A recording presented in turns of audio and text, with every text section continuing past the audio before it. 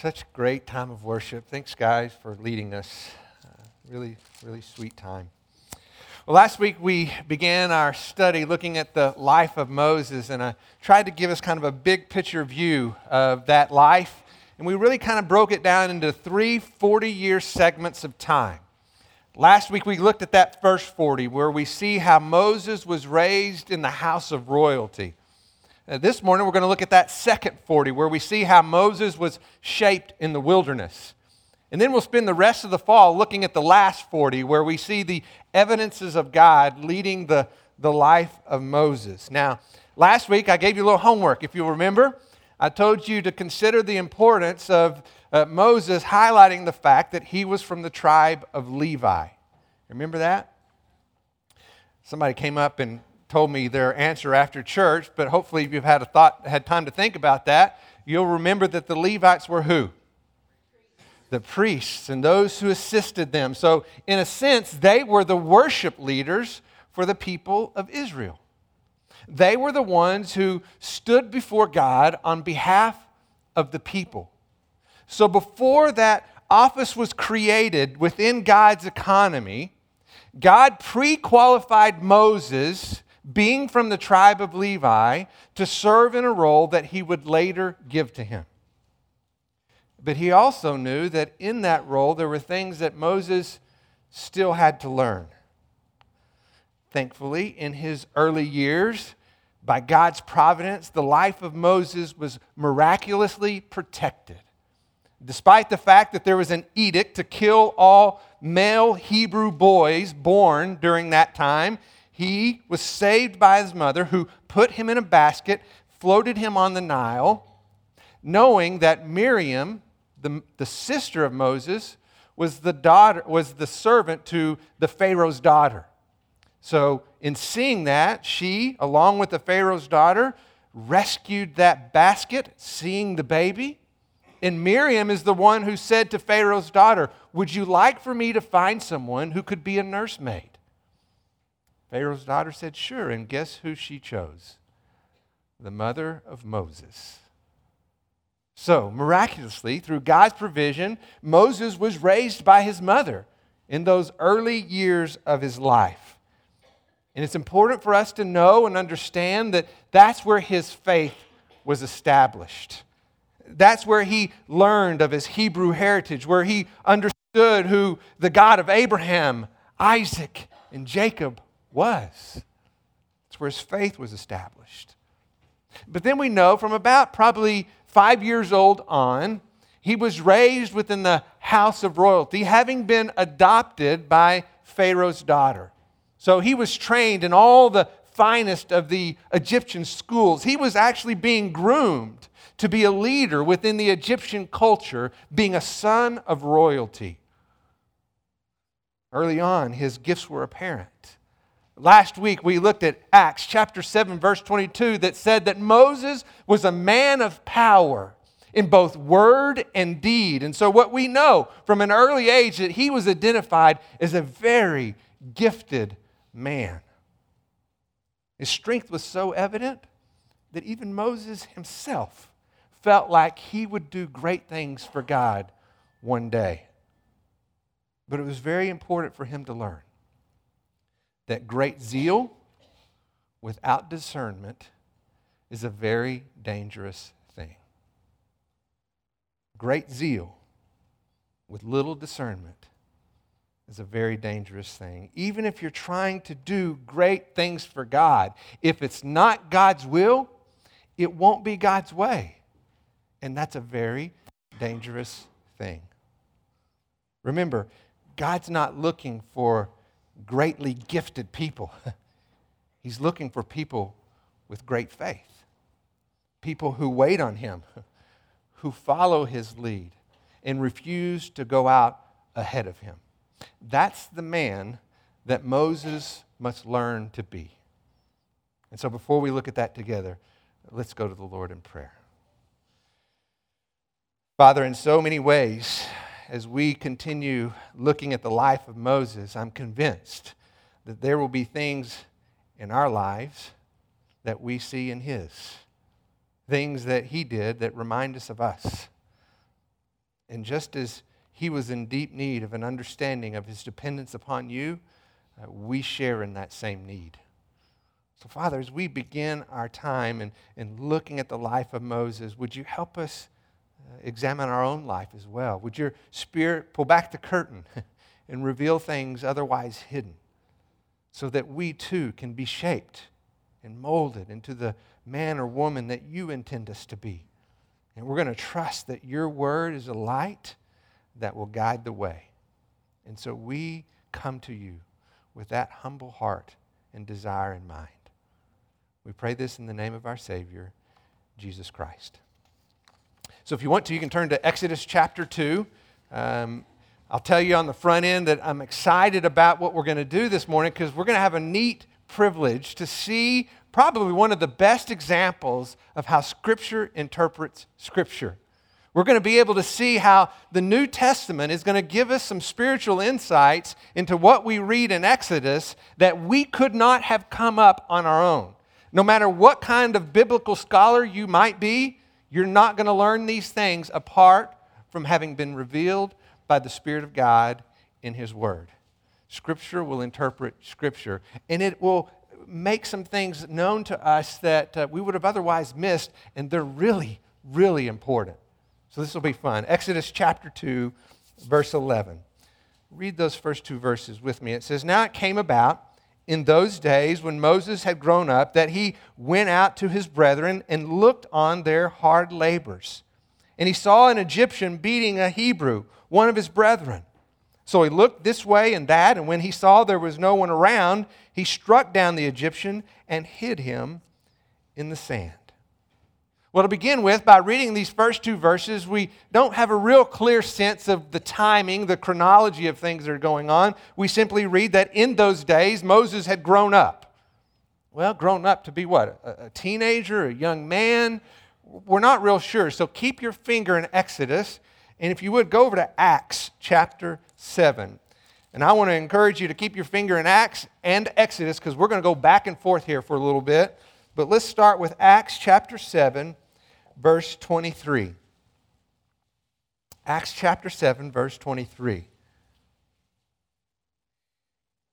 In that verse we read this: But when Moses, was approaching the age of 40, it entered his mind to visit his brethren, the sons of Israel." So, here we learn exactly how old he is. He's almost 40. And because of what we've already talked about, we know that he's about to enter into this second season of his life when he'll be shaped by the wilderness, right? The question we have, though, is, well, how does he get there? Because right now he's living in the palace in Egypt. Well, the Bible's going to answer that question. But before we look at that together, I want to make sure you noticed a really important detail that is repeated in both Acts and in Exodus. So if you will, just listen as I read Acts chapter 7, verse 23 again, and see if you can't pick up on what's being repeated. "But when he was approaching the age of 40, it entered his mind to visit his brethren, the sons of Israel." Okay, now just listen to Exodus chapter 2, verse 11. "Now it came about in those days when Moses had grown up that he went out to his brethren and looked on their hard labors, and he saw an Egyptian beating a Hebrew, one of his brethren." Did you hear it? 3 times. In those 2 verses, the author wants to make sure we understand that Moses looked upon the people of Israel as his brethren. Even though he had grown up in the house of royalty, he aligned himself and his heart was deeply connected with his blood relatives, the Hebrew people, his brethren. So much so that in Exodus chapter 11, verse 11 of Exodus chapter 2, it says that he looked upon his brethren. That word "looked upon" in the Hebrew language literally means to look with compassion. What the author's trying to tell us is that Moses wasn't just kind of keeping his distance and observing what was going on. He was looking with compassion to the point that when he saw injustice, he was compelled to enter in, to do something about it. So he intervenes. Look at how Acts describes that event. Acts chapter 7, verse 24. It says, "And when he saw one of them being treated unjustly, he defended him and took vengeance for the oppressed by striking down the Egyptian." It seems pretty noble, doesn't it? He's taking up for the oppressed. This is right. This is good. Or not. Maybe Moses is overstepping his bounds, and there's clues along the way that indicate that. If you'll remember, in Exodus chapter 2, verse 12, it said he looked what? This way and that. What's he doing? Making sure no one else is around. He looked this way and that. But you know what he didn't do? He did not look to the Lord. He took matters into his own hands. And the passage in Acts tells us clearly, Moses took vengeance. Is that his right? Does he have that authority? You don't need to turn there. Let me just read to you Romans chapter 12, verse 19. Paul is going to speak to this issue, and he's going to look back to the Old Testament, which Moses would have known. And he says this, "Never take your own revenge, beloved, but leave room for the wrath of God, for it is written, 'Vengeance is mine, I will repay,' says the Lord." Moses took vengeance. And when he did, he usurped the authority of God. He became a self-appointed Savior. Now, before you feel like that might be too harsh, let's see how Acts validates that point. Turn to verse 25. This is speaking of Moses, and he says, "And he supposed that his brethren understood that God was granting them deliverance through him, but they did not understand." Moses made a wrong assumption. Moses assumed that God had given him power to deliver his people, and so this must be the time. So he takes matters into his own hands, but the moment he did that, he stepped out of God's will. It's not God's will, and therefore it won't be God's way, because God never intended for Moses to murder an Egyptian. And that's exactly what he did. He murdered an Egyptian. You see, he wrongly assumed that everyone would follow him. Why? Because remember, he's a powerful man in both word and deed. He was greatly gifted. Surely everybody's going to see that I'm the one that God has identified to deliver his people. Now let's turn back to Exodus chapter 2 and see what happens next. Verse 13, "And he went out the next day, and behold, 2 Hebrews, his brethren, were fighting with each other. And he said to the offender, 'Why are you striking your companion?' But he said, 'Who made you a prince or a judge over us? Are you intending to kill me as you killed the Egyptian?' Then Moses was afraid and said, 'Surely the matter has become known.'" Okay, so you see what's happened here. He's defended the oppressed. The next day he comes out, and this time it's 2 of his brethren, 2 Hebrews, having an argument. Let's go back to Acts chapter 7 again and see how it gives us a few more details to this event. Look at verse 26. "And the following day he appeared to them, and they were fighting together, and he tried to reconcile them in peace, saying, 'Men, you are brethren. Why do you injure one another?' But the one who was injuring his neighbor pushed him away, saying, 'Who made you ruler and judge over us? You do not mean to kill me as you killed the Egyptian yesterday, do you?' And at this remark, Moses fled." We see in both the Exodus account and here again in Acts that the author wants us to understand who is rebuking Moses. Who's the one rebuking Moses? It's the one, as we read in Acts, who is injuring his neighbor. It's the guilty party. Do you understand that the guilty party is looking at Moses and saying, you have no moral authority to judge me. At least my hands aren't covered in blood. You're just as guilty as I am. And he was exactly right. And at that moment, Moses flees for his life because he knows he just signed a death wish the moment he took the life of an Egyptian to rescue a Hebrew slave. That was the deepest offense to Egyptian pride. And whether he was the grandson of the Pharaoh or not, he was a dead man. And so he flees for his life. Now let's look at where he is in verse 15 of Exodus chapter 2 again. Exodus chapter 2, verse 15. When Pharaoh heard of this matter, he tried to kill Moses. But Moses fled from the presence of Pharaoh and settled in the land of Midian, and he sat down by a well. Now that's only one verse, but there's a whole lot that's packed inside this one. Probably most important is the fact that Moses is alone. And just imagine the contrast to where he now sits compared to where he had come from. Instead of being in the lap of luxury, living in the palace where he has literally everything his heart desires, now he's sitting in the desert by a well because that water is his only hope for survival. It's all he's got. What a dramatic contrast between the two worlds in which he now lives. He's in a hot desert. He's sitting by a well, and he's a broken man.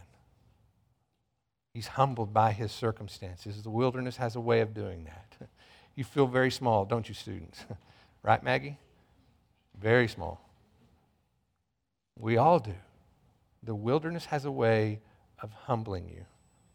Now look at verse 16.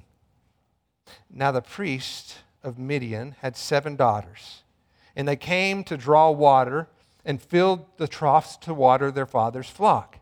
Then the shepherds came and drove them away, but Moses stood up and helped them and watered their flock. Now, at first glance, you read this and you go, oh no, here we go again. Moses standing up for the oppressed. Last time, that did not turn out so well, right? But if you'll look closely, it's a very different circumstance. We see here in this part of the story that 7 women, 7 daughters of this father who lives in Midian, came out to draw water to water their father's flock. And what we need to understand about this is that well, apparently the same one that Moses was sitting by, those women came and had to fill up a bucket of water one at a time and then walk it over and fill up a trough, enough to fill feed or water a large flock of sheep. So this was no small task. There's not a water hose, okay? They're not turning on a spigot and putting water in the trough. One bucket at a time, they fill it up, they carry it over, they fill the trough. And so Moses apparently is watching this, as are the shepherds. Now, I find this significant because if I were writing this story, I might have said, and some shepherds came up. But that's not what it says. What does it say? The shepherds. These are some specific men that must have been known because of a reputation that precedes them. In my mind, these shepherds are wearing black hats. These are bad guys. The shepherds have shown up. And at first you think, well, they're being polite. They're letting the women draw water so they can wait their turn. What nice men. But that's not what they were doing, is it? Instead, they were waiting for the women to finish their job just so they could push them out of the way and feed their own sheep with the water the women had drawn. And we learn in this situation that Moses defended them. We don't really have any details to this, so in my mind, what I picture is that he simply stood up as if to say, they're with me. He didn't fly into a rage like he did back in Egypt and start trying to kill people one right after the other. He simply stood up as if to say, they're with me. A much more humble and restrained response, wouldn't you say? think that's because the wilderness has a way of humbling us. He's being shaped by God within that environment. Look at verse 18. So when they, the daughters, came to rule their father, he said, "Why have you come back so soon?" So they said, "An Egyptian delivered us from the hand of the shepherds. And what is more, he even drew the water for us and watered the flock." And he said to his daughters, "Well, where is he then? Why is it that you have left the man behind?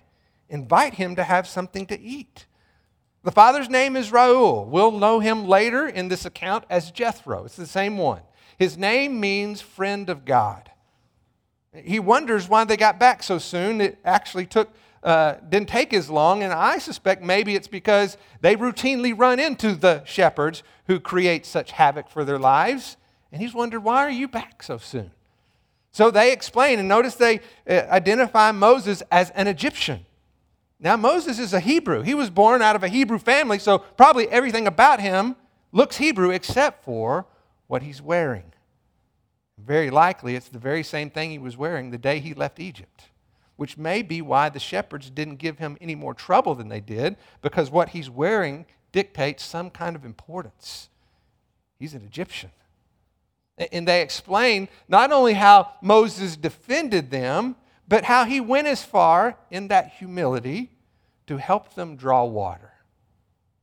Now, sometimes the Bible is so honest, it's just funny. You got to laugh at it. You're supposed to laugh, okay? Because it's so true to life. Well, get the picture of what's happened here. This man has 7 daughters.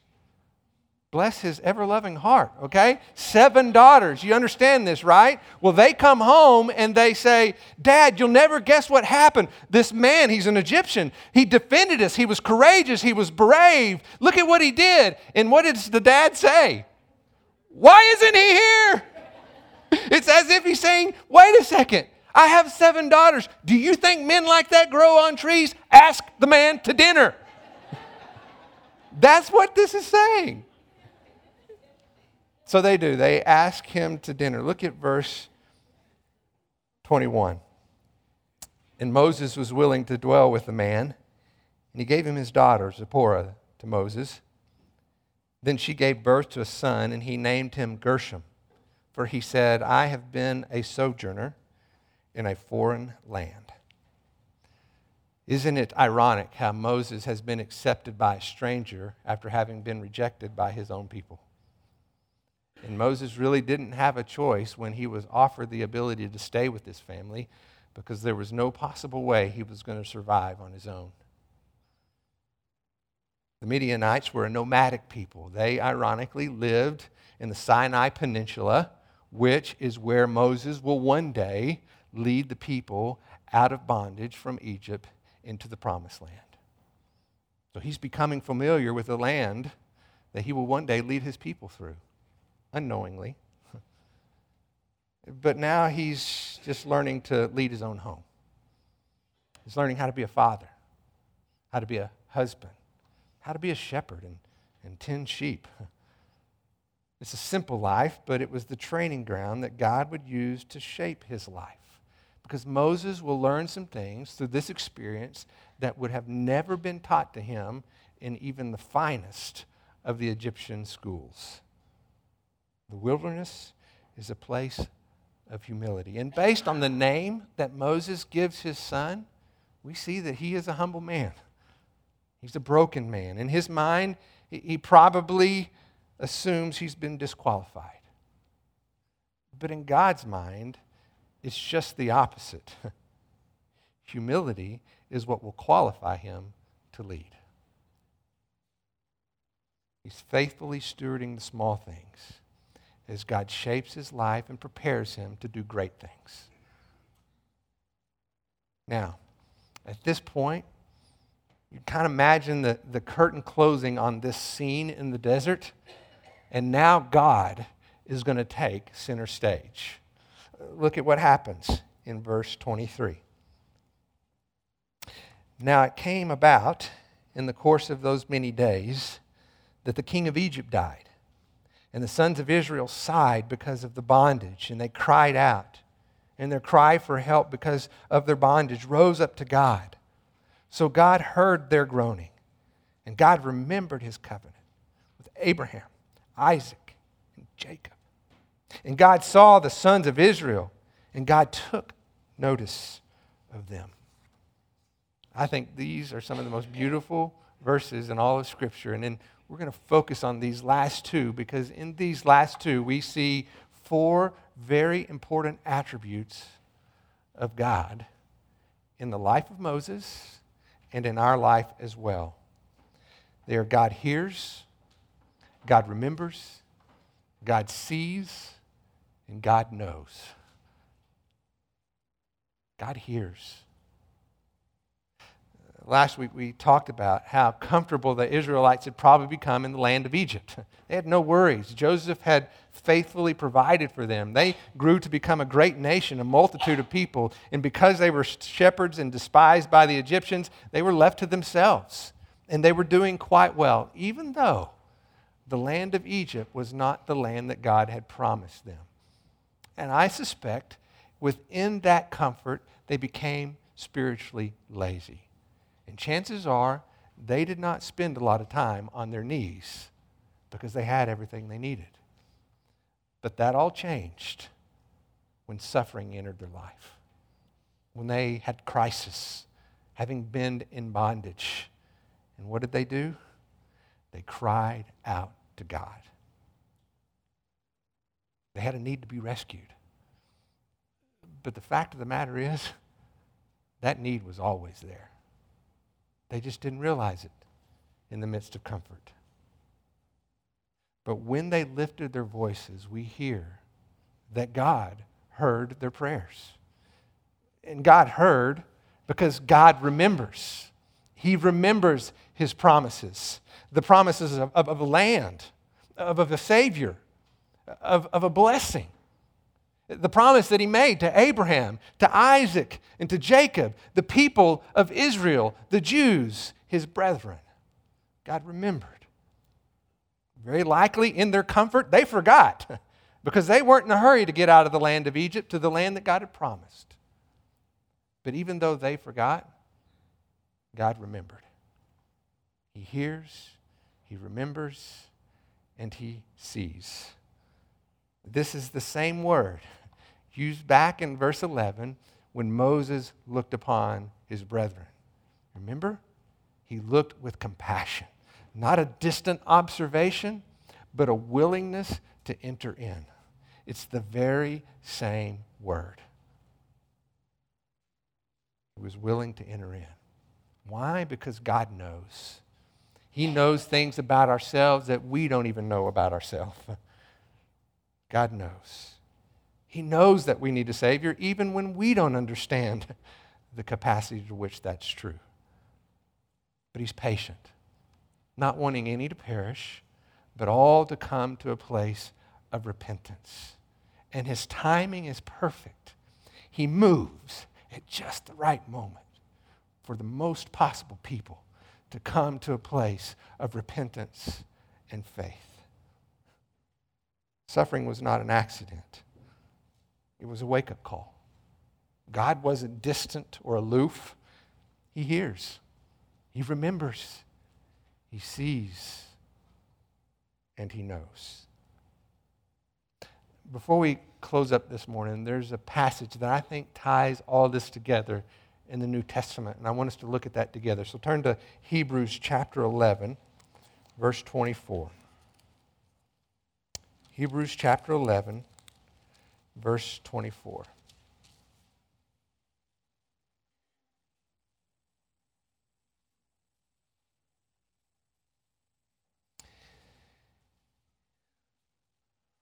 Hebrews chapter 11, verse 24 says, "By faith, Moses, when he had grown up, refused to be called the son of Pharaoh's daughter, choosing rather to endure ill treatment with the people of God than enjoy the passing pleasures of sin, considering the reproach of Christ greater riches than the treasures of Egypt, for he was looking to the reward."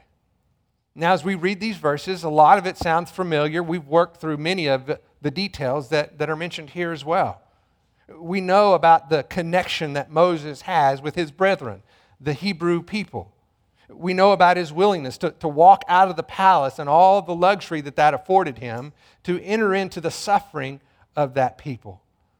We know about his decision to reject pagan worship that would have surrounded him because of a true and guided faith in the God of Abraham, Isaac, and Jacob, and his desire ultimately to deliver the people of God. We know that's true because that's what's been what we've looked at already. Moses was a faithful man in those regards. But what about verse 26? What's being said there? Let me read that again. Considering the reproach of Christ greater riches than the treasure of Egypt, for he was looking to the reward. Now, what we know is that Moses at that time would not have had a complete understanding of the person and work of Jesus Christ. But he did believe in God's promised redemption. That's the reward that he was looking for. So much so that he left that palace to enter into the suffering of his people. So much so that he was willing to defend those who were oppressed and to seek peace with those who were divided. Moses really did have good intentions, but only Jesus could be the Savior. You see, because of sin, Moses had no moral authority to bring justice. Because of sin, he had no right to bring peace. Moses was looking for a reward, and he was being commended for his faith in that promise. But in the end, Moses tried to do for God what only God could do for him. In the end, Moses tried to do for God what only God could do for him.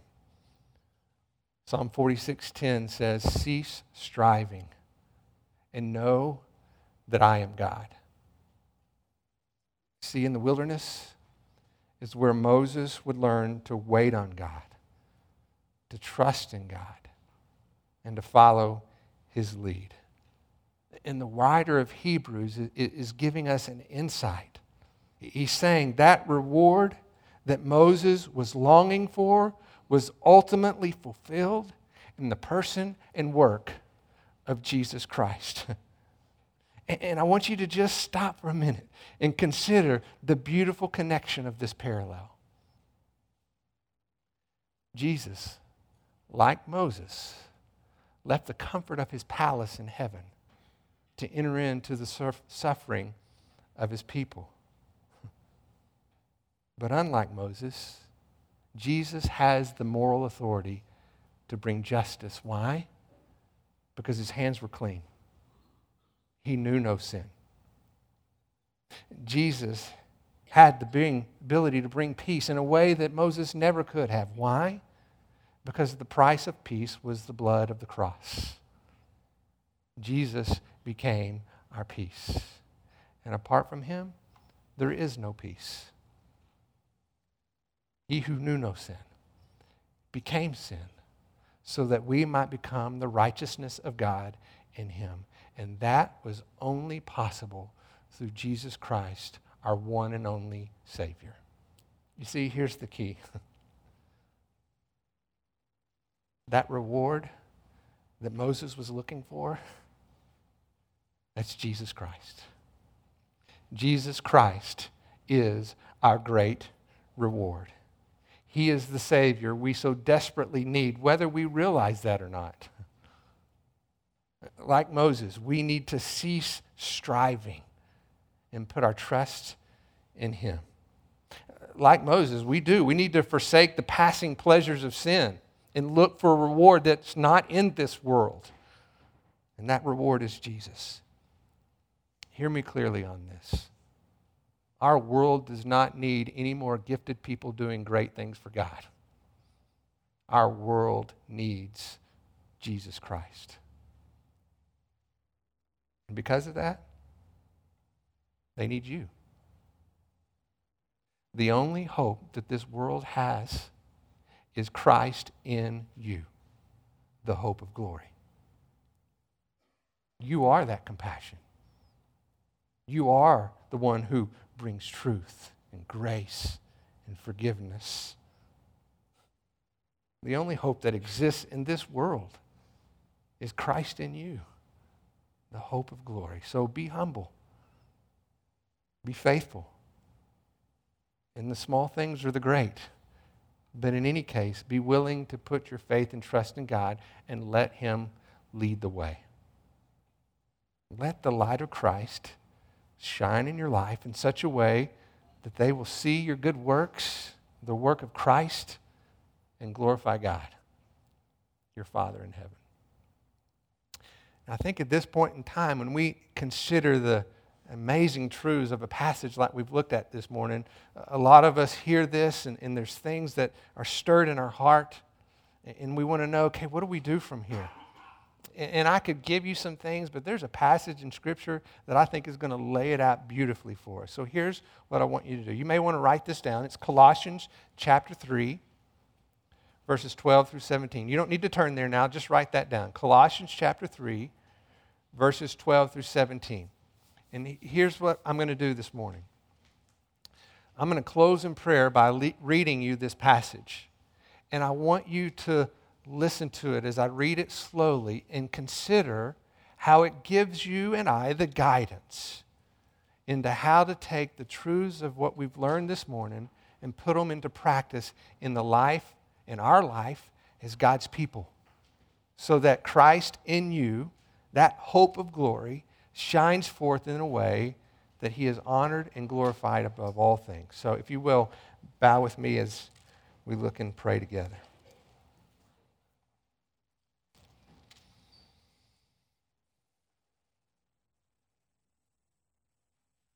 And so, as those who have been chosen by God, holy and beloved, put on a heart of compassion, kindness, humility, gentleness, and patience, bearing with one another, forgiving each other. Whoever has a complaint against anyone, just as the Lord forgave you, so also should you. And beyond all these things, put on love, which is the perfect bond of unity. And let the peace of Christ rule in your hearts, to which indeed you were called in one body. And be thankful. Let the word of Christ dwell within you, with all wisdom, teaching and admonishing one another, with psalms, with singing, spiritual songs, singing with thankfulness in your hearts to God. And whatever you do, in word or deed, do all in the name of the Lord Jesus, giving thanks through Him to God our Father. Lord, may we take to heart the truths of your word and the lessons learned from the life of Moses that I believe fervently resonate within our hearts as well. Help us to be humble, not feeling like we have great gifts to do great things for God, however noble those attempts may be. But instead, may we be humble, refusing, as Moses will later tell the people of Israel, we're not going anywhere unless God moves first. Apart from Him, we can do nothing. So, Lord, help us to be the people of God that you've called us to be. The hope, the only hope that exists in this world is Christ in us, the hope of glory. So may we be a people who live our lives in a way that shines that truth as evident to the world around us. We pray this in your name. Amen. Have a great day.